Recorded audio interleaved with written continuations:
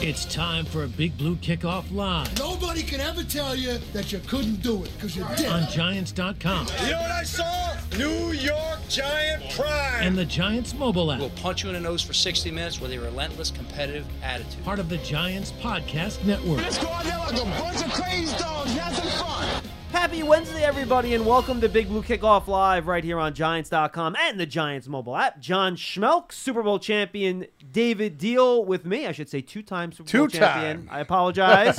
As he I would say Dave held up the number two. He did not. I did not. No, but we are with you at 201-939-4513. Hashtag Giants Chat.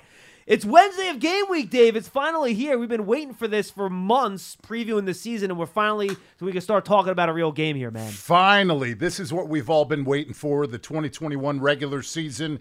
And what better way than to start off at home September 12th in front of a packed stadium at MetLife Stadium, which I still call Giants Stadium, with a great way for this Giants organization and football team to start off in year two with Joe Judge. No question about it, Dave. Let's talk about it a little bit. First, Joe Judge did speak to the media at around noon today, right before we came on. A few notes. He says everyone will do something in practice, whether team or individual, except for Evan Ingram. He's going to be off to the side. I was going to say, does that include you? No. Everyone on the roster, Dave, and the practice squad will be doing something in practice, except for Evan Ingram, who's going to be off to the side working. They still the trainers will look at him. Maybe they'll up his action tomorrow. We'll see how that goes. But everyone else is going to do something. Specifically on Saquon Barkley, he said he's looking for three different things this week. One, how he reacts to working 3 straight days in practice, Wednesday, Thursday, Friday. 2, today's a padded practice, how he reacts to a padded practice in contact. 3, how his explosion and speed and change of direction ability is continuing to progress. And then he said he's looking at it from a larger picture here where they're going to do not necessarily what's best for Saquon and the Giants in week 1.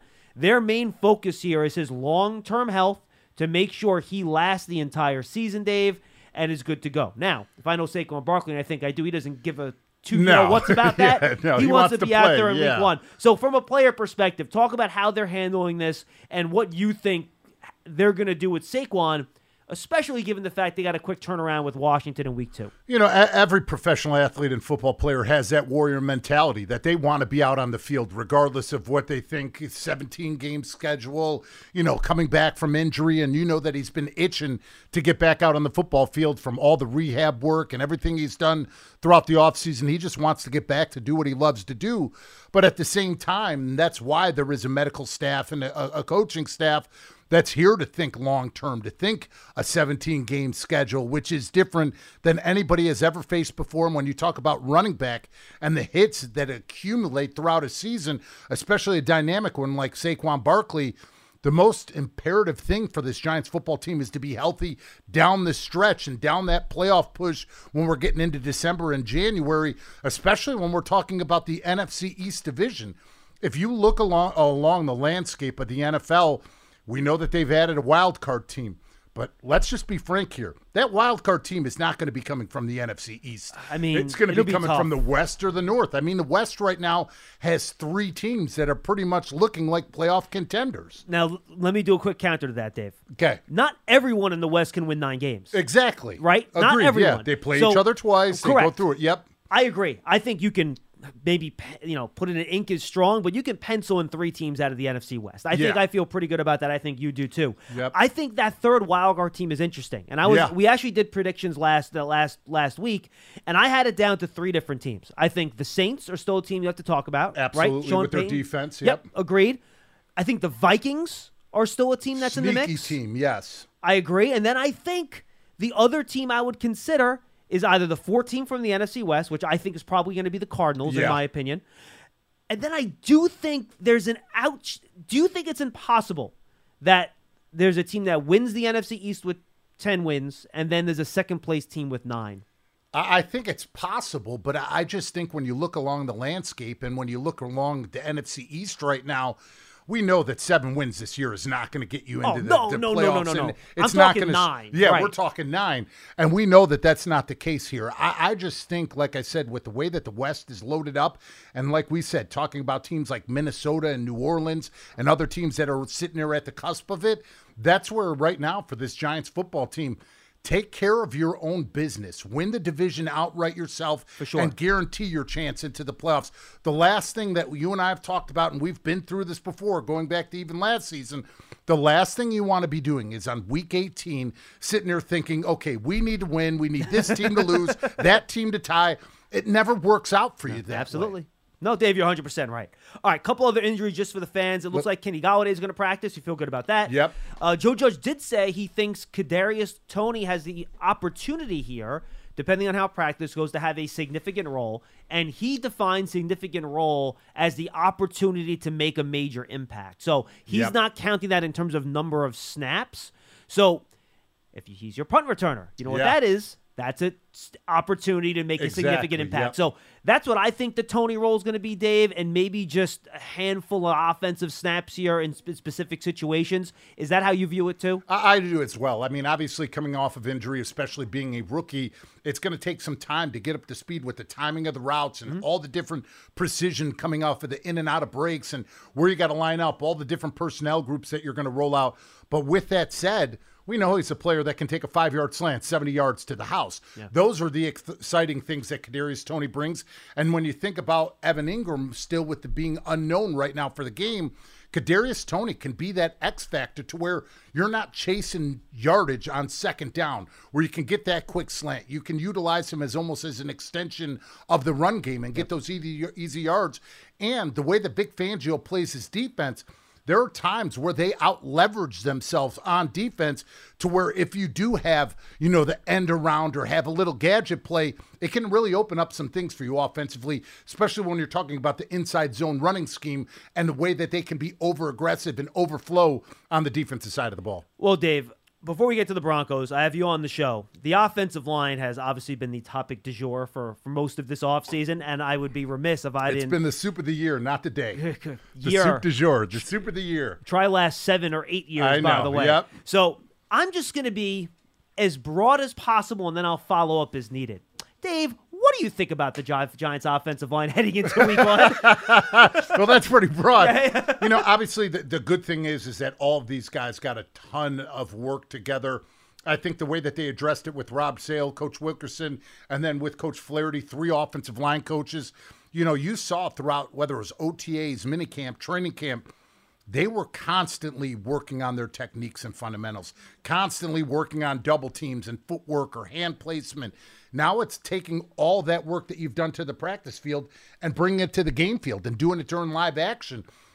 The big thing that I want to see out of this group, especially in this game up against the Denver Broncos, from them to Daniel Jones and to the running backs, communication. Now, when you think about Vic Fangio's defense, they're not doing a ton of complicated things, but they make a lot of 3-4 and 4-3 looks look the same based upon the way that they shade their 3 technique or the way they shade their nose. Sometimes he'll be a 1, sometimes he'll be a 2-eye on the inside eye of the guard. And it's communicating because if you look from one side, it looks identical, but you could be looking at something completely different on the other side. So that's one thing when you talk about Vic Fangio, it's identifying 3 down, 4 down, identifying the middle linebacker, where the strengths is, where the weaknesses are. And then that comes up more so even on 3rd down. 3rd down's one of those areas that they look like they're bringing a lot of stuff, but at the end of the day, it's only 4 or 5 with just 1 additional rusher. One thing that we know that they do is they'll play 4-2-5 wide. So they'll have 4 down linemen.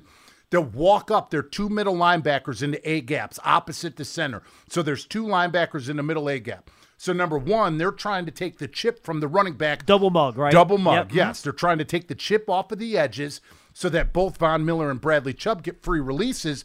And then also they're making the running back be responsible for protection and not getting out on the route. But what happens some of those times on the snap with those 2 mug-look linebackers, those 2 linebackers are going to drop out. They're going to drop their weak side defensive end. They're going to rush those 3 defensive linemen on the interior. And now all of a sudden you're going to get a corner cowboy blitz from the opposite side. So essentially they're bringing pressure, but they're only bringing 4 guys off of it.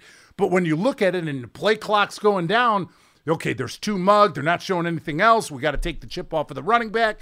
There's so much that goes into it that just know your rules, know your protections, and stay true to them and make sure if everybody's on the same page. Because if everybody's on the same page, you can't be wrong. Why is that called the Cowboy Blitz? Just corner cowboy. It's just Okay. one of the Got things. it. That, No, that's fine. Yep. I was just a curious quick way for my to say it. education. Yep. Excellent. All right. Last question on the offensive line, because I know we're going to get probably a million calls on it too. How much, if at all, should sirens be going off for Giant fans about the offensive tackles after what they saw the last couple weeks in preseason and training camp? Well, obviously, nobody wants to see your quarterback pressured and get sacked or any of the things that took place during training camp. But the thing that I'll say just in regards to Andrew Thomas, if I was the offensive line coach and I'd be sitting here talking about going up against Bradley Chubb and about Von Miller, number one, Bradley Chubb is a power rusher. You know, he wants to take you down the middle or he wants to take your inside shoulder, but if you underset him, he does have the ability to rip the edge. His whole poise is, I'm going to try to push this offensive tackle into the lap of the quarterback. Now, on the other side, Von Miller wants to work all speed. He wants to rip edges. He wants to run the arc. He wants to set you up with, it's almost like a Euro move that sometimes he does, the inside to outside to get your feet locked like you think he's going to an inside move. Now, all of a sudden, he spins to the outside or he does that dip and rip through. Those are the things that make those two players effective. So that when it came to Bradley Chubb, I'd say stay inside out, keep your pads down low, and make sure with your inside hand you get a good inside target on his inside shoulder so you can lift him up or you can press him by if he makes an inside move. Von Miller, you've got to restart and redirect him with your punch. You've got to be aggressive. You've got to stay inside out, and it's almost with him, it's point peck. You're thinking near point, outside peck, because that's your way to control him, especially when he's one of those dip and rip guys. If you don't push him directly into the ground when he's doing that dip and rip and he has his hands planted, you're essentially propelling him with the way that you punch him right into the quarterback's legs. And he has so much bend, it's hard to push him around the quarterback. Exactly. Right? That's why you've got to push him directly into the ground. Right. So for Von Miller, restart his rush. Be aggressive with your hands. Stay inside out. And know that when you have him and give him a one-way rush, you could ride the bull for 2 seconds. You can run him by, and you can get him by the quarterback. But if you get beat inside, there's no turning back. What do you think the Giants will do at right tackle? On the unofficial depth chart, Nate Solder's there. Matt Parrott was there for most of the preseason. Yeah. Is this going to be a rotational deal, you think, which is kind of what we saw last year with Cam Fleming and Matt Parrott? And do you think, against a guy like Von Miller, that Nate Solder is the play here in week one? I would play Nate Solder. Just the veteran experience, knows how to set up pass rush moves, knows how to counter moves, and use his hands in different ways instead of having them timed up the same exact way. But I would not be surprised this season if Matt Pert wasn't not only just used in a rotation at the right tackle position, but also at jumbo tight end. If you can get another big body out there and run two tight ends with him and Kyle Rudolph or Evan Ingram. Especially since Toilolo went out for the injury, because he was the guy. Especially since Toilolo's out, that gives you another area to where not only can you get the run game going, but you can max protect, get the other tight end out. So there's a lot of ways that you can manipulate the game plan and the defense to it. All right, we already talked about the Broncos' defense. Let's now talk about their offense very quickly. But first, actually, we should talk about the revamped secondary. Okay. Because the Broncos' secondary last year, a lot of their numbers in their rankings, they look poor. They gave a lot of big plays. Yep. But it's a whole new group, Dave. They basically only have one cornerback back in Bryce Callahan. They bring in Fuller. They bring in Ronald Darby. They draft Patrick Surtain II. And all of a sudden, this looks like it could be one of the best secondaries in the league because you still have Justin Simmons and Kareem Jackson, two great safeties back there. Yeah, no doubt about it. When you look at their safeties, they're not only an integral part of the coverages, but in the run game, those safeties have run fits that they play a little bit lower down in the box, but have to be athletic enough to get back into coverage. So that's why when you see Vic Fangio's defense on the back end, because he wants those two safeties. He's going to show too high all the time. Yep. You're going to see two safeties back, but that doesn't mean they're playing cover 2 or cover 4. Right. They're showing you pre-snap, and what you're going to get post-snap is going to be completely different based upon the movement of the front and how they're going to try to bracket coverage or move it around, play man zone. That's the one thing, like we said, about Vic Fangio. It's not overcomplicated the way that he runs it, but he just disguises things very well in the way that he does it. So that's why it's going to be imperative for this secondary and the Giants wide receivers.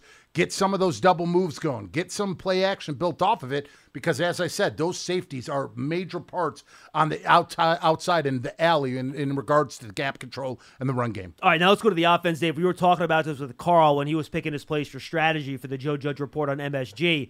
You look at Broncos tape last year with Pat Shurmur and Drew Lock, all shotgun. Yep. And that's because what did Drew Lock do in college? That's all he did. All shotgun. How much different is this thing going to look now with Teddy Bridgewater behind center, do you think? I think it's going to look a lot different with Teddy Bridgewater under center. I think that they're going to have him playing under center because not a lot of people really, I mean, they know it, but they really don't know it. When you run the football out of shotgun, it's one of the most disadvantages that you can be in as an offensive line. Talk to me. Why? The reason why is because both linebackers can see through to the path of where the running back is, where the quarterback's with the ball, and they can get downhill extremely fast because they can focus on where the football's going. So you think they can see the handoff without better a doubt, and where the running back's going? Without a single doubt. But when you Interesting. do it under center, when you have rollouts, when your quarterback turns his body to the line of scrimmage, those linebackers have to anticipate and take one step up. Not only does that help in the play-action passing game, but then once again, it allows you as an offensive line to dictate the tempo, get double teams up to the second level with now you have that D-tackle holding you, you're running out of shotgun. All of a sudden, that linebacker's already through the gap, and you're not even off of your combination block already. Interesting. Okay. It's good to know. And it does start the running game for them, Dave. Yeah. And we'll talk about the weapons outside, which are really good, by the Yep. way. But I was very impressed by Melvin Gordon's tape last year. My impression from the outside was that he was kind of nearing the end here. Yeah. And look, he might, running backs get old quick. But I was impressed with his elusiveness last year. I thought he ran the ball well. And we've talked about Javonte Williams a lot on this show over the course of the year when we did our draft prep. Yeah. That dude is a tackle-breaking machine. He's a baller. You talk about the Giants' run defense without Dalvin Tomlinson. Well, they're going to get tested right away here in week 1. No doubt about it. You think about Pat Shurmur, Mike Munchak, their offensive line coach. I mean, a lot of zone schemes, a lot of full zone from left tackle to right tackle, but they'll incorporate power where they'll pull Dalton Reisner a lot. He's like their main guy that wants to get Left out guard. in open space, the left guard, to, kick out or do anything that gets to the second level. So when it comes to Melvin Gordon, he is that in-between the tackles player. He can run the zone scheme. He can run through, arm tackles and contact. But I'll tell you what, he better look out for his job because Javonte Williams is an absolute stud. Runs through contact. Is it me, but does he have a little bit of Marshawn Lynch in him, the way that you see him run? Absolutely. And Dave, for me, he was my number 1 running back in the draft class. I loved him. I know a lot of people said, well, he split time with Michael Carter. That's an cares? advantage for a running back coming out of college that they don't have too much tread on their tires. So going back to it, that inside zone running scheme, Teddy Bridgewater coming out under center, they're going to utilize their tight ends. We know that's something that Pat Shurmur likes to do, especially when you have one like Noah Fant. But Noah Fant is coming back from a leg injury, but they're saying that he's a full go for this week. So this is an exciting time. And for this Giants defensive line, you think back to 2020, the Giants defensive line was essentially able to stop the run game with 4 D linemen and 1 linebacker, Blake Martinez. No safety help. No safety help. They were able to do that with those big bodies on the interior. Now the big question is with that said, going from 2020 to 2021, Dexter Lawrence, Leonard Williams, are they going to be able to have that same cohesion where 1 man, 2 gaps, one splits the gap, and they have those edge defenders that can really force everything back to the inside? That's where Lorenzo Carter and those players on the edge have to be sound, and they can't give up ground because if they get bookend and all of a sudden those plays get out to the perimeter, your defensive line can't help. And for me, Dave, and this is the final question on the Broncos before we get to the calls, Teddy Bridgewater here is your ultimate point guard to me in this offense. And he's not the point guard like the modern NBA point guard. I'm talking to like the 1994 Dave Deal and John Schmel growing up point guard where John Stockton little shorts. It's all assists. It's all give and go. And occasionally you'll hit a wide open jump shot. That's yeah. easy, but you average 8 assists a game, 10 points a game, and you just roll out because if he just gets the ball to these guys on the move, they're so talented. Cortland Sutton's the big guy. Tim Patrick also a big player.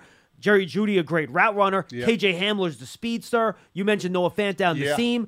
All he's got to do is set these guys up because they're going to make plays. Yeah, no doubt about it. And I think that's one of the reasons why they went to Teddy Bridgewater. They felt that him being the game manager and that style of quarterback plays to the basis of the strengths of their football team, the defense. I mean, essentially, Vic Fangio said, we're going to play the quarterback that doesn't screw it up. I mean, that was essentially his quote when it came to selecting the quarterback. So, Teddy Bridgewater, a lot of things out of shotgun, a lot of bootlegs, a lot of nakeds, a lot of things just to get him into open space, to get free runner and free options for him to get free throwing lanes to his wide receivers. But the one thing that we know when it comes to Teddy Bridgewater, he's not the most mobile guy. He can get condensed in the pocket. If you show him different things post-snap, he can get caught up going through his progressions. All of a sudden, that rush starts collapsing on top of him, and he has no place to go. So I think that they made this move just for the sheer fact that based upon what they believe in this defense and Vic Fangio being on the hot seat, they've got to win football games this year. Yeah, and he doesn't throw the ball down the field a ton. He'll pick his spots, but he likes his average depth of target last year, I think, was something like 6.7 yards. I got my notes somewhere. They want to shorten the game. They want to control the time of possession, the line of scrimmage, and let their defense free. Yeah, last year, 7.9 yards per attempt. This is the stat that I liked. 7.59 yards per attempt, Dave. Yep. 12th in the league. Good number for Teddy Bridgewater. But if you look at his average depth of target, 7.7 yards, 36th in the NFL. That shows you he's getting short passes on the move and guys making plays off of that, and that's exactly what a lot of singles and a lot of doubles. Absolutely, 100%. All right, let's get to the phones. The phone number is 201-939-4513, 201-939-4513. Before we get going, just want to remind Giant fans that limited tickets are still available for the Giants home opener versus the Broncos on Sunday. Seriously? Get on it, fellas. Go to Giant and ladies. Go to Giants.com/single game tickets now to secure your seats. All right, let's go to the phones. I believe Jason in New Haven's been holding the longest, Taylor. We'll go to Jason on line 1. We'll take him in order. Jason, what's going on? And we are going to try to go through calls quickly today because we want to get as many calls in for Dave as we can. Jason, what's going on? Hi, how you guys doing? We're good.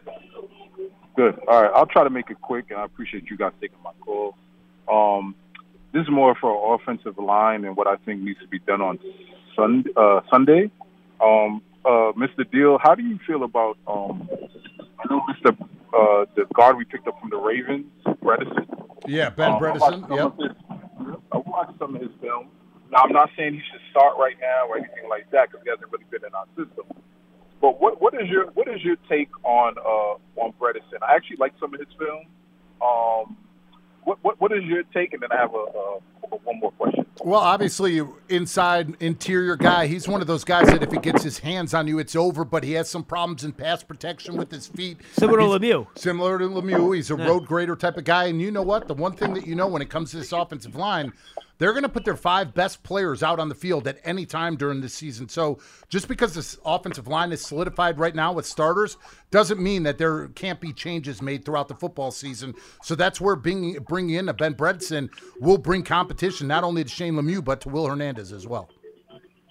Gotcha. And then the one thing I had about Andrew Thomas, David Deal, would you think it's a fair assessment to say that at Georgia, they ran the ball a lot when he was there, just because that's the way they ran their offense? Is it safe to say he didn't have enough pass protection, enough reps with pass protection while he was at Georgia? I don't know if you watched any of his film at Georgia, but yeah, of course I watched this film at Georgia. That's my job, my man. No, thank you, Jason. I don't blame it on pass protection and not having enough reps in college or any of that stuff. I think it's just confidence with his hands, being able to punch, restart, redirect. You've got to be a boxer. You can't be a gunslinger. And what I mean by that, you've always got to have those hands up. You've got to be ready to combat and punch and redirect and snap hands if you have to. Anytime you go to place your hands and they're coming from the hip, you're exposing your chest. You're letting him time up your punch and knock down your hands. You're letting him dictate the tempo of the rush. So that's where, for Andrew Thomas, stay inside out and be aggressive with those hands.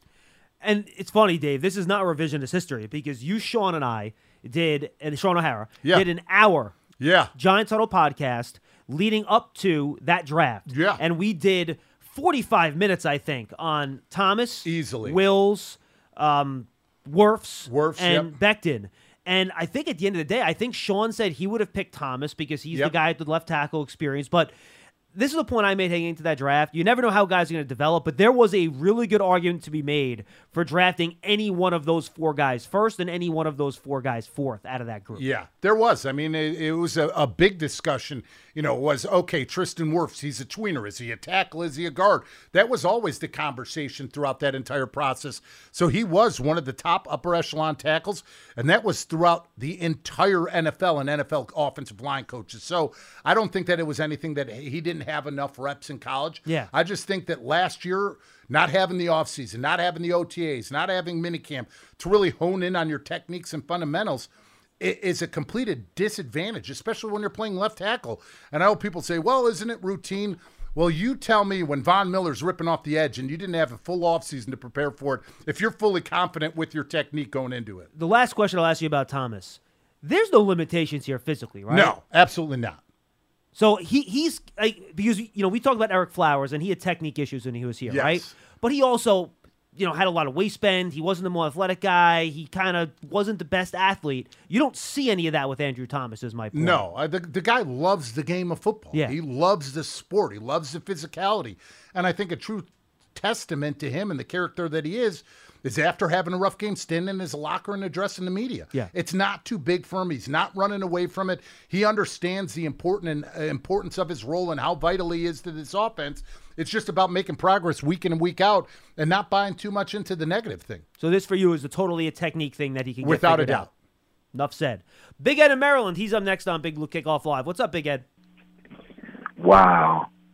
It's amazing to be back. All right, Ed. How you guys Ed, doing, man? Ed, I want to get through the calls quick, buddy, so please get to your point as quickly as you can, okay? Yeah, I will. We're great, Ed. How are And you? just first of all, I'm going to say, hey, how you doing, Big John? How you doing, King David? Doing Is that awesome. King David out here back there? Yeah, absolutely. Yes, my buddy, man. I miss you guys, man. I am going to be quick. I just want to give the strategy for the game, man. Just straight up attack. Run the ball, run the ball, run the ball. Until you can throw beyond their safeties, because if they suspect in the safety area, you got a chance. Oh, But no, Big Ed. all of that no, Big does Ed, work. right, Big No, Ed, no, real no, quick. no, no, no. They We are weren't not saying they're suspect. suspect. They are not suspect in the safety We were talking about area. how they're utilizing their Yes, safety. correct. There's a big difference. They have excellent safeties. Yeah, they do. They're okay, but I'm just looking at it for what we have. We just have to go attack them in everything. It's like no matter how good they are, you attack them anyway. I agree. By attacking them, you got every chance. And But Big Ed, if you sit are right, back by the and way. allow him- Big Ed, you are right. You got to run the ball on first and second down against these guys. Because if you get into third and long against this defense, you're in a whole lot of trouble, right, Dave? You got to Yeah. get into first and second. You got to get to second and reasonable here. And that's when you look at their defensive line and their interior guys outside of Bradley Chubb and Von Miller and Shamar Steppen, who's 6'5", they're all 6'2", 6'3", 301, 305, 310, all sawed off, low leverage guys that you know that if you get leverage and you get pads underneath pads, you can move them at the line of scrimmage. They don't have big inside linebackers They don't have either. big inside linebackers either. So they're going to try to hold off two gap and let those linebackers run by utilizing those low guys on the inside. But if you can get leverage and get them on one leg, you can get a lot of movement on them. Yeah. Like I said, we need to attack. Attack, attack, attack. You know, it's always the will of the game, not much more than the skill of the game. If you show them more will than what they showing you, you can win that game. That's what I see. But I'm not going to hold it up, man, because like you said, got many calls. I miss you guys. I'll try to call back later this week. Thank you, Big Ed. We can chat more, man. Appreciate it, man. Thanks, All Big right, Ed. John. See Take you, it King easy, David. Love you, man. Good stuff, man. 201-939-4513. Thank you for being brief, Big Ed. I really appreciate that. Taking all the action of New York Giants football from your very own private suite. Giant Suites are a great way to entertain your family and friends while rooting on your New York football Giants right here at MetLife Stadium. Speak with the Giant Suite representative right now by calling 888-NYG-1925. All right, let's go back to the phones. Joe in Pennsylvania is up next. Hey, Joe. Hi, guys. It's getting closer, Dave. It's getting me pumped up there, you know. You sound pumped up, Joe. Yes, it could be as easy as who runs the ball better going to win this game. I hear one of their, I forget who it was from their team saying, I guess he's retired, saying this is going to be a cupcake game for the Broncos to win this. Who said that, Joe? That sounds like a Mark Schlereth comment to me. Is that accurate or no? I think it was because he's the one calling He's calling the it game. on CBS, right? I know. That's a good point. Somebody He wouldn't have said that. No, it was somebody that's retired, a retired player from the Broncos. I'm not sure who it was. You know, somebody will know who answered this here. So, but what I'm seeing there, you know, they wanted, you know, Gettleman said and stuff. You know, we got to play these young guys. You know, so I'm starting to think that, you know, that Pugh there is taking a step backwards or so, and that Soldier's playing good, that they're going to have him in there. That's just my opinion. You mean Parrott, Joe? You mean Parrott, right? Parrott, Parrott, I can't say his name right. Parrott, yep. Yep, that's what I'm looking at there. And what I want to say, where do you think they're going to put Tony? Is you think they'll take a receiver out, or do you think that they could possibly even line him up in the backfield? Because you're saying they're going to, have some, that he might play a significant role in this game. What do you think, Dave? Yeah, I mean, that's something that they did with him at Florida. He came out of the backfield. They utilized him in different aspects that way. And if you're doing it when we're here with Saquon Barkley practicing more, and if he's in a pitch count, there's more opportunities to get Kadarius Toney the football and get him into open space with the football in his hands. Think about, Joe, how teams have used Cordero Patterson in the past and kind of moved around a little bit, a little Deebo Samuel stuff with the short passes, the handoffs in the backfield. And, again, it might not be in the first week. I promise you, at some point this year, we're getting a Kadarius Toney option pass here. Because that guy's got a cannon.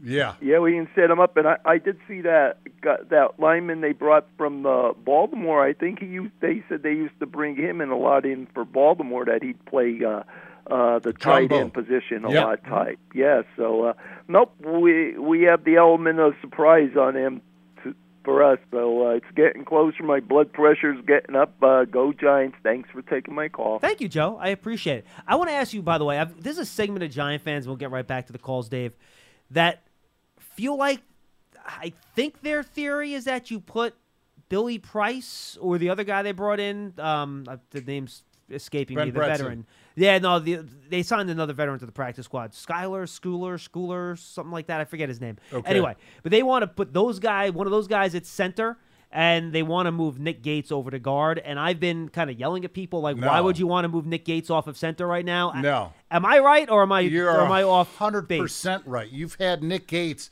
call out all the fronts, all the protections, work into his second year of playing center, where he did a great job last year in his first year, and he's only going to get better and keep continuity on the interior of the offensive line for the New York Giants. So at this point, to sit there and make that transition, I definitely would not do that. Yeah, it doesn't make a Matt Scoro. That's who it was. Too, I forgot the veteran formerly of the Dolphins. But yeah, it just doesn't. You've been training this guy for 2 years, and you move them out from tackle and guard into center.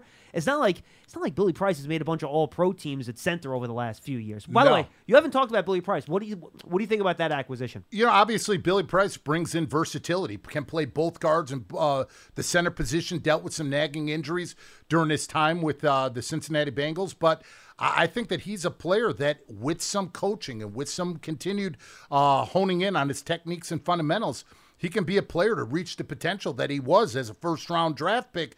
But I think it's got to be consistent to where he's not playing injured, and he's, more importantly, not missing time.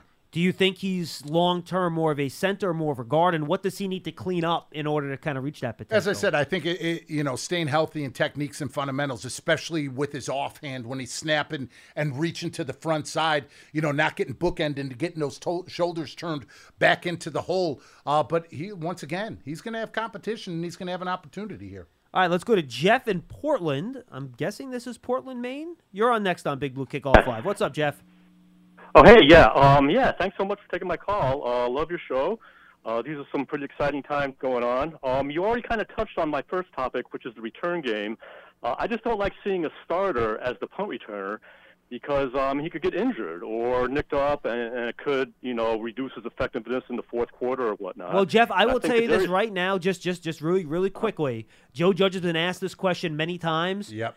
And I will try not to be vulgar. He does not give two you-know-whats about putting starters in the return game. He does not. He thinks you can get hurt on any play. Special teams is a vital part of the game. That's his background. Correct. So if he thinks there's a guy that's a starter that can help in the return game on special teams, he ain't playing. He ain't coaching scared. That guy's going to go in there, and he's going to be part of the return game. And that's one of the things that when I talked to Matthew Slater or Rob Ninkovich or any of those guys, they talked about his demeanor and his love for the game of football, to where when he was in New England, when he'd have to go up to starters and say, hey, I need you at the L3, guys would do it because they believed in Coach Judge and loved the game of football the same way.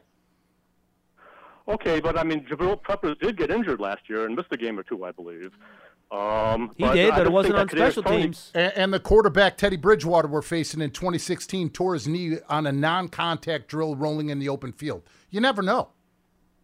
Okay, but I just think that Kadarius Toney could be really electric as a punt returner. And I think he'll be able to hold on to the ball and make some plays.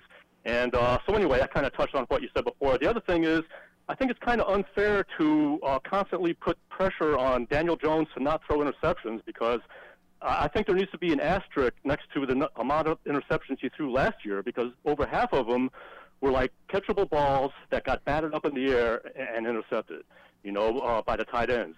Actually. Well, no, Jeff, that's why when I talk about it on this show, I don't talk about interceptions. I don't talk about even fumbles lost. I like to use that PFF number, turnover-worthy plays, where they parse all that down, right? So that interception that hits, a receiver in the hands and then goes to a safety, that doesn't count as a turnover-worthy play because it's not on the quarterback. So that's why I like to use that metric, because you're right. Those turnover numbers can get skewed big time by things aren't necessarily the quarterback's fault. Absolutely. I mean, that's definitely part of the game. I mean, there's times that, a wide receiver should be somewhere, the quarterback puts it there, and now all of a sudden there's a tip interception. But I think that's part of the game. That's part of the game of football, and being the quarterback is that you take on the good as well as the bad. And, Jeff, you started that point, and I'm not trying to nitpick you, and you can finish your call. Like, it's not fair to continue to put pressure on Daniel Jones to not throw interceptions. Well, let me tell you, it doesn't matter what the fans are saying. Do you know what this coaching staff is doing to Daniel Jones? They're telling him not to throw interceptions. Ball security is job security in the NFL. Well, I just hate to see him throwing scared. If you got to make a high throw over the middle, he should make it, and a professional catcher should catch it. But my main point is... You're right about that. Don't play scared. That, Jeff, you're right about. Okay, but my main point is maybe I think the way he could possibly improve is with his footwork.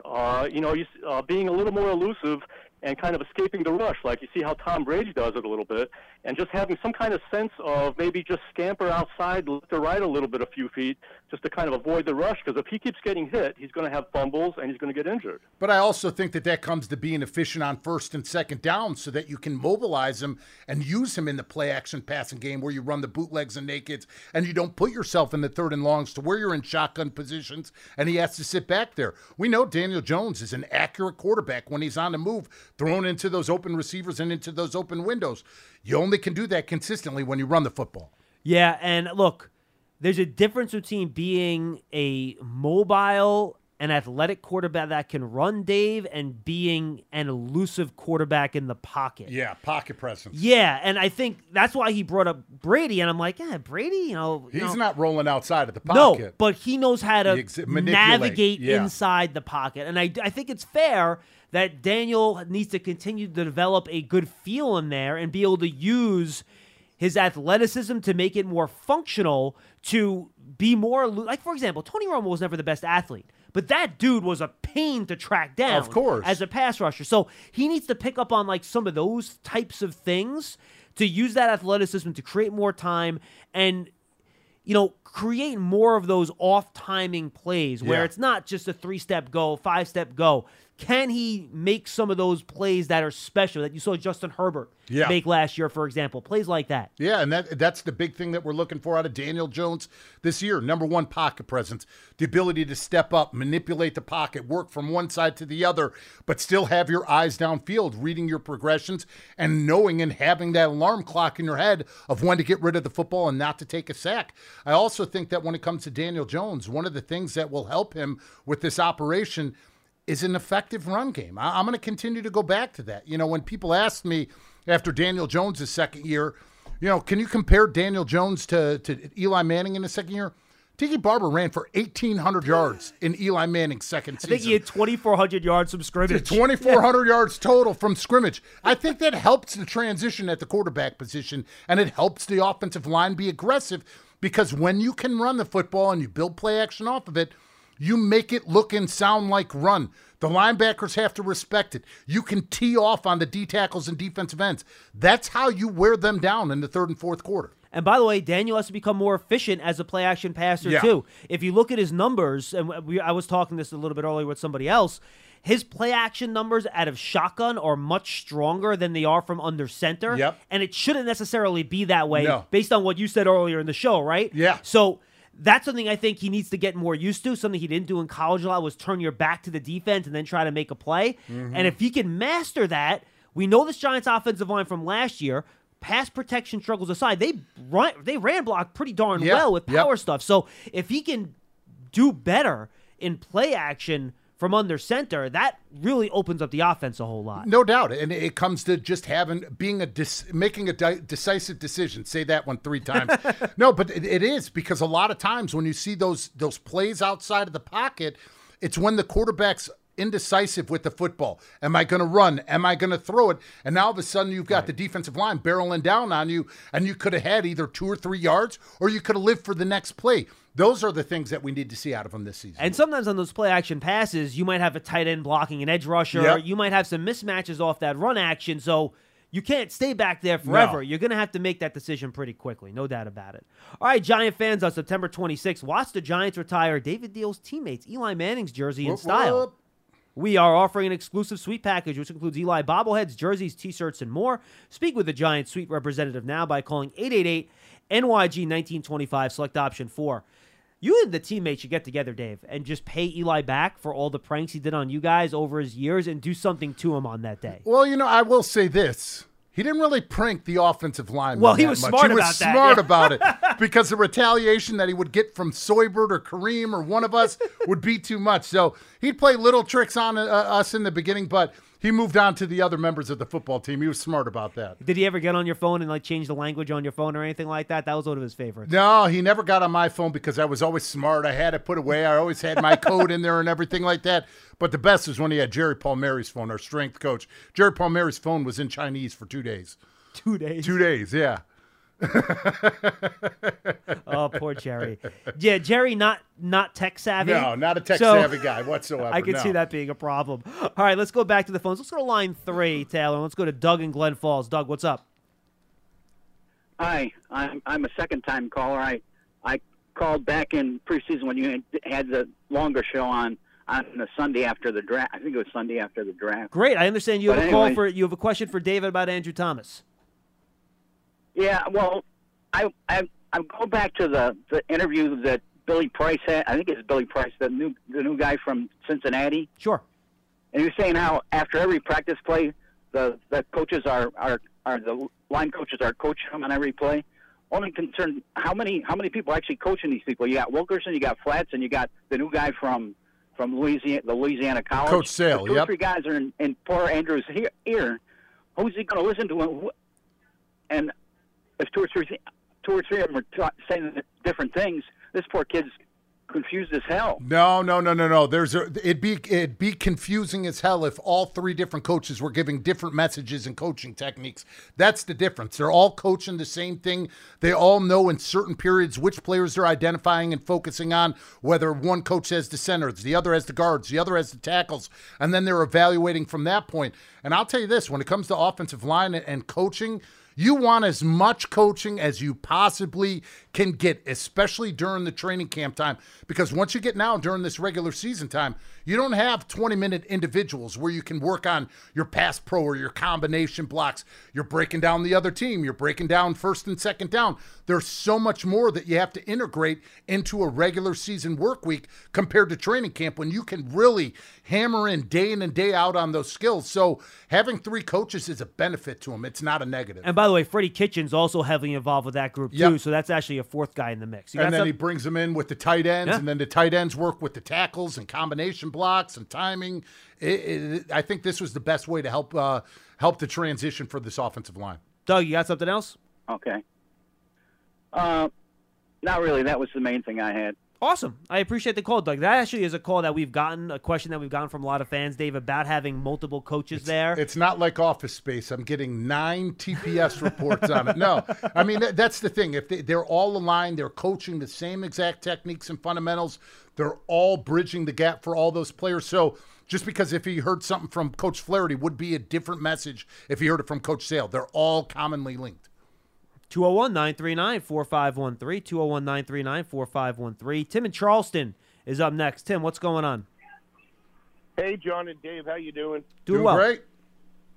First, I want to say, Dave, it's an honor to finally get to speak with you. And I wanted to personally thank you for the contribution made to our team. I have on my left forearm a Lombardi trophy with a big NY on the football. And under the shield, I have the 4 Roman numerals for the times we won the Super Bowl, and you were 2 of them, man. Thank so you. so much. Thank you for the support, and I love that you bleed blue on your skin as well. Yep. And I think I sent a picture of it to John. I may have sent him another one because he didn't reply. But anyway, and Dave, I want to pay you a compliment also, because that last game against the Patriots, I was listening to just the Giants radio feed. You worked it with Titino. Yep. Yeah. Yes? Yeah. Yeah. And I got to say, I'd never heard you do color before, and you were, I loved it. I loved it because you were succinct, to the point, explain what just happened. Obviously, I was watching the game, so I was watching it in a bar, so I was listening to your description, 15 seconds after the play. But still, but the way you described everything, I thought it was understandable, helpful, succinct, without a lot of extra verbiosity. I think you did a great job, and you should be doing that somewhere as part of your career. But anyway, I appreciate that. That being said, I wanted to pay you that compliment. And John, I wanted to thank you for reminding me yesterday after I made a comment about the Joe Judge report that it was 30 minutes. But the fact that I felt like it was only 15 just goes to show you how much I love it and how fast the thing goes by for me. And the one thing that they were talking about yesterday was Bridgewater and how tough he is in terms of not giving up the ball. And I actually looked it up because I kind of wanted to see, and because he hasn't necessarily started every game of his career, I looked at his interceptions based on attempts. And if you discount his freshman year, his rookie year, he gave up 12 interceptions. If you discount that, he has only thrown 1 interception per 48 attempts. Yep. Yeah, last year his numbers were a little bit higher. He threw a couple more picks last year. He finished with the 20th highest interception rate last year. So it was up a little bit last year, but generally speaking, he's a guy that you trust to make good decisions. Yeah. Yeah, and even if you count in his rookie year, he's still 1 for 43, which is pretty good. But here's my feeling. I feel like this 11? defense. I don't remember. Yeah. I think he had 12. Yeah. My feeling is that this defense is I think they're so superior. They're so aggressive.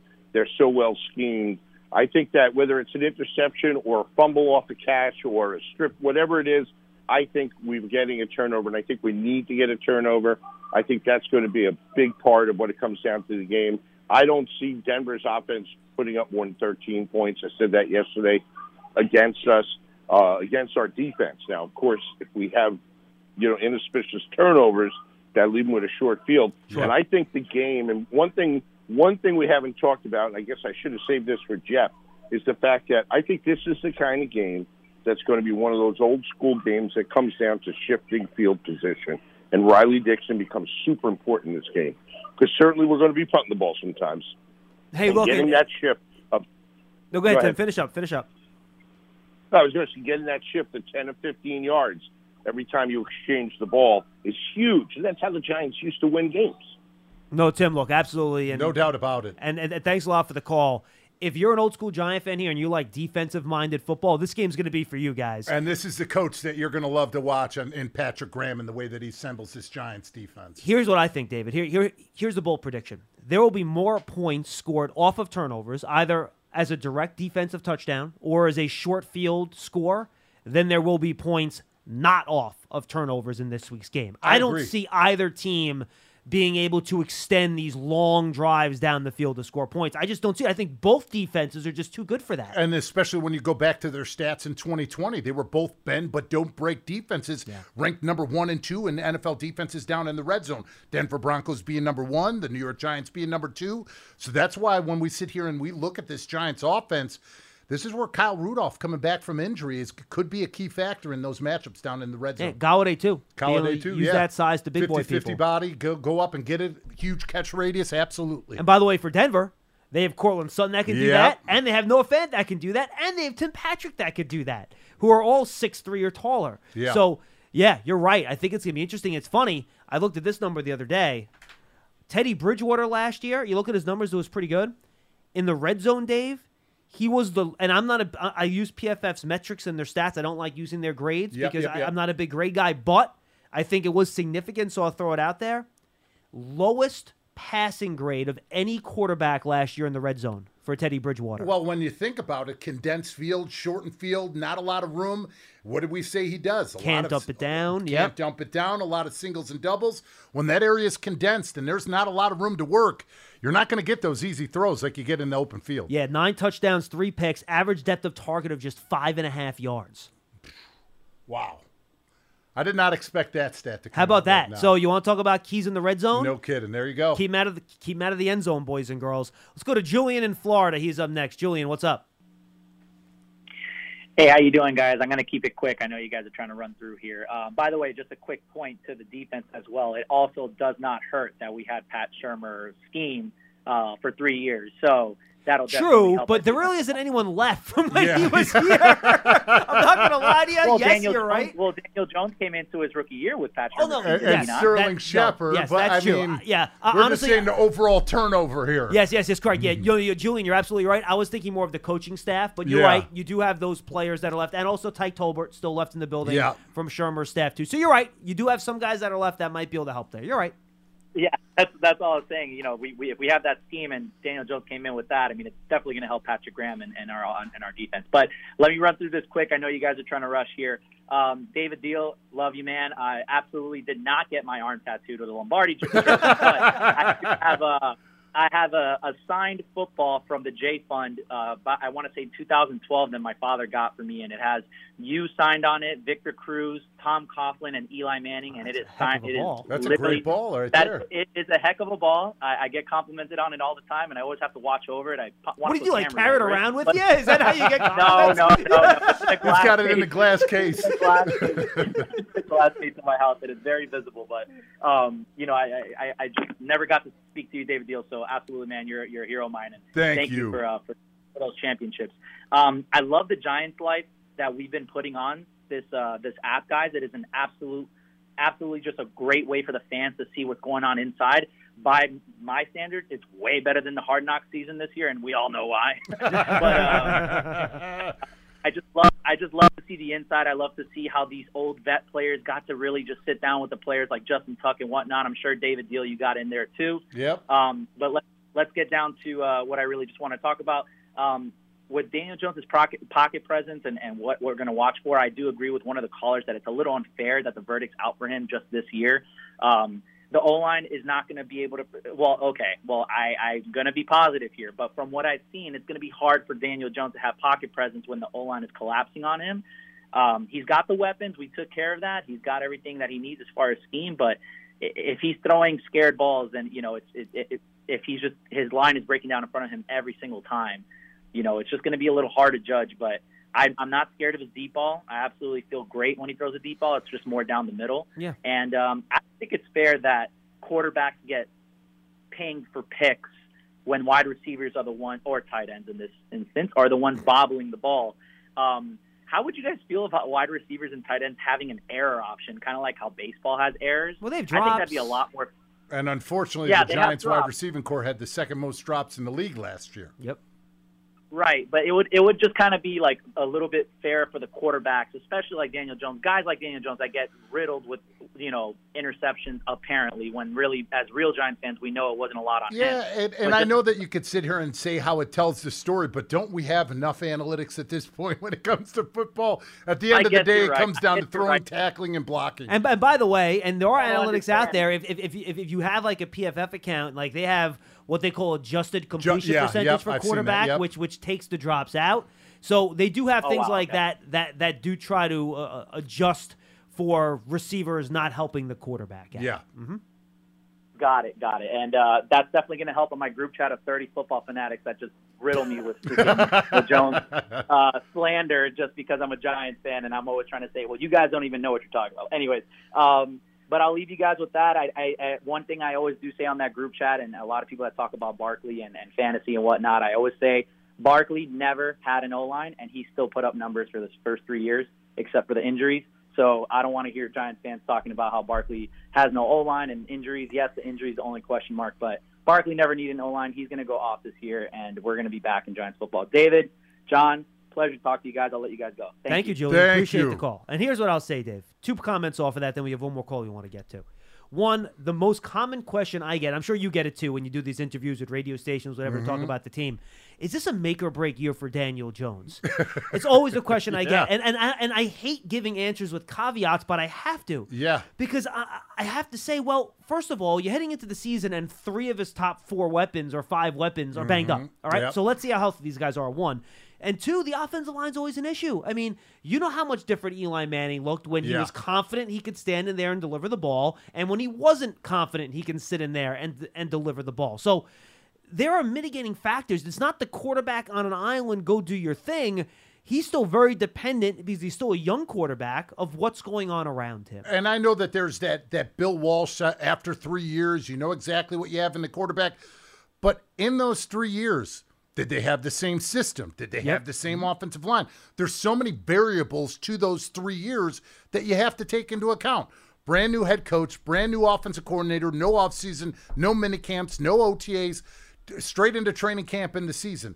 That's not going to get you up to speed with the confidence you need to be the quarterback, where it's all between your ears when you get out there in between the lines. You would like to know after 3 years, Of but course. sometimes you don't. And luckily, as a first-round pick, you have 4 years on the contract and then a 5-year option, so you can figure that out. Number 2, this to me, Dave, is why I'm so excited about Saquon Barkley this year. Look, Wayne Gallman is a solid running back. Yeah. But look. Solid. He didn't make the team in San Francisco. No. They released him. They kept JaMychal Hasty over him, okay? Yep. Look, he got picked up right away by Atlanta, and I think that's going to be a good fit down there for him. Arthur Smith's offense, yeah. I think it's going to really work out well for Wayne. I hope he does well. The Giants rushed for over 100 yards in like 7 straight games last year, and a stretch of 8 out of 9. If you put Barkley behind a good run-blocking offensive line, that can get scary for defenses real quick. And I think, given everything that's going on with this team offensively, this is the best situation, if he can be healthy all year, that he's been in to have a really productive year based on everything that's going on around him. And no doubt about it. And it's not just the running game. Think about the screen game and what Saquon Barkley brings. You want to slow down a pass rush? Run one screen, because now all of a sudden they're going to be rushing, but they're going to be looking to see where the back's peeling off. Usually when that happens and you rip off a screen for a good yardage, 15, 20 yards, that front side tackle that's to the same side as the running back will sometimes not rush because he'll be worried about the back coming out of the backfield as well. So it completely changes the tempo and the way that a defensive line can rush as well. I'll never forget that screen pass. I think it was against Chicago 2 years ago, where it was end of the first half, and they literally tried to run a give-up play. Yeah. A give-up play. Yeah. It was like 18 seconds left at their own 25-yard line. They tried to run a give-up play. Yeah. And they just dumped it off to Saquon Barkley. It was either a swing pass or a screen. I don't remember. But he makes literally 7 guys miss, goes for 35 yards, and then Rosas, I believe, made a 60-yard field goal, and it right gave before him a free 3 points. Yep. And you're right. He can make you get him the ball in space, man. What's an 8-yard play for a regular running back can be a 58-yard play for Saquon Barkley. And with real blocking in front of him, and again, say what you want about the pass protection, Dave, this offensive line can run block. Yes, we they can. know they can do that. I think it could be pretty awesome. I agree with you. And the one thing that you have to think about with Saquon Barkley coming back and running this offense, one of the things that we talked about him coming to the league was bouncing the ball out to the perimeter too much. Right. He's not going to have to do that in the way that they scheme up the zone running scheme with it, having the edge protected either with a tackle or with a tight end. So he's not going to have to bounce outside the way that he did early on in his career. And if they go to more power and gap stuff like they did last year, you really, not say you can't bounce it outside, but it's really easy not to, is my point. You got to follow your blockers, follow where the flow of the defense is coming from, and it's always from the outside in, so that, once again, deters your ability to bounce outside. No question. All right, final call of the show at 201-939-4513. Let's go to Tom up in Albany. He'll wrap us up today on Big Blue Kickoff Live. What's up, Tom? Gentlemen, great to talk with you. First-time caller, long-time listener. Thank you. What's up? Thanks, Tom. Anytime I hear Albany, I just start sweating thinking of training camp. Yeah. It's still up there for you. We still got the sweat up here for you, David, in case you miss it. I mean, you come on up here anytime. I'm trying to remember the name of that place. The Mill. Sutter Mill. Sutter's, thank you. Staying in the Freedom Quad over there. Oh, yeah. Absolutely. Yeah, so I just got to carry off of what you guys were talking about with Saquon before I get to my 2 points. I think Saquon, of course, you guys say the biggest problem is to keep him healthy. I think the way you keep him healthy is to have Saquon play within himself. My biggest concern for Saquon is that he's his own worst enemy and that he tries to do too much. And that's how you want him to play, though, isn't it? I mean, you want him putting it all out there on the field. I mean, the play he got injured on last year was a simple, he just got dragged down on a run. It wasn't anything crazy. His cleat got caught in the turf. Yeah, I mean, well, I understand that, but the other thing is you're trying to leap over, linemen and defensive people and putting your body up. What do you want him to do? Slide like a quarterback? No. I want him to go head first, shoulder first, make contact, and get out of bounds and live for the next play. That's my opinion. And I get where you're coming from, but at the same time, that electricity and those explosive plays are the reasons why we drafted Saquon Barkley. And as he gets later in his career, just like the players that I played with, whether it was Ahmad Bradshaw or Tiki Barber, as you get later into your career, when you can get those extra yards and when you can't, when you shouldn't take the hit or when you should get out of bounds. Those are all things you continue to learn. I hope to accelerate that learning process, David. Tom, that's fair. That's fair. Absolutely. All right, a couple things. My sleeper pick for this year, Sam Beal. I feel as though he's kind of in the back there, working his way forward. And here's my big bold prediction: Giants are not only going to win the division, they're going to win the Super Bowl. Why do I say that? Why do I say that? Because I think they have a defense that's in the top 5. I think Pat Graham is going to be like a kid in a candy store with what he's got back there. We have an offense that's good enough, but the real difference, the big difference maker, in my opinion, is the coaching. I really believe that the coaching here is probably the best in the league. I like the way Coach Judge conducts his business. I like the way he brings in alumni. He brings, and as the guys go to the Hall of Fame, the respect he shows them, the whole locker room atmosphere, and I believe they have the ability to deal with the problems as they come up, meaning mostly injuries, and they'll be able to figure it all out, because guess what? I think they have a very versatile roster. And awesome. They can go many, many different directions. Thank you, Tom. Gentlemen. Thanks for the call, man.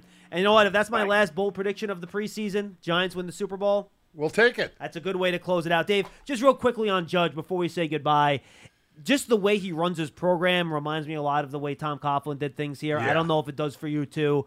But, look, the whole structure just works. We'll see about the results, obviously, and that's in the end what matters. But the method seems right to me. No doubt about it. I mean, talk about building a tough team, a disciplined team, and a team that'll sacrifice the me for the we. And that's the same type of philosophy that Joe Judge is bringing to this football team and to this roster, and the players love him.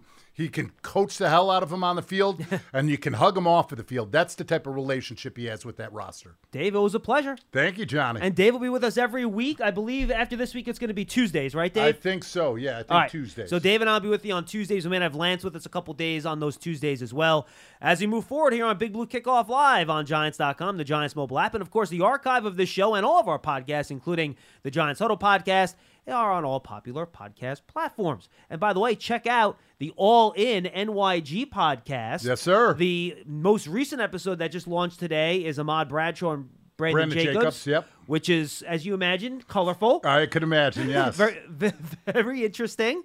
And then the episode number 2, the one that aired last week, was Dave with Chris Nee, Kevin Booth, and Kareem McKenzie with the O-line. That was a lot of fun, Dave. A lot of fun. Brought back some great memories, to say the least. So make sure you guys go check that out. That's on the Giants Huddle podcast via the All-In NYG podcast presented by PNC Private Bank. For David Deal, I'm John Schmelk. We'll see you next time on Big Blue Kickoff Live.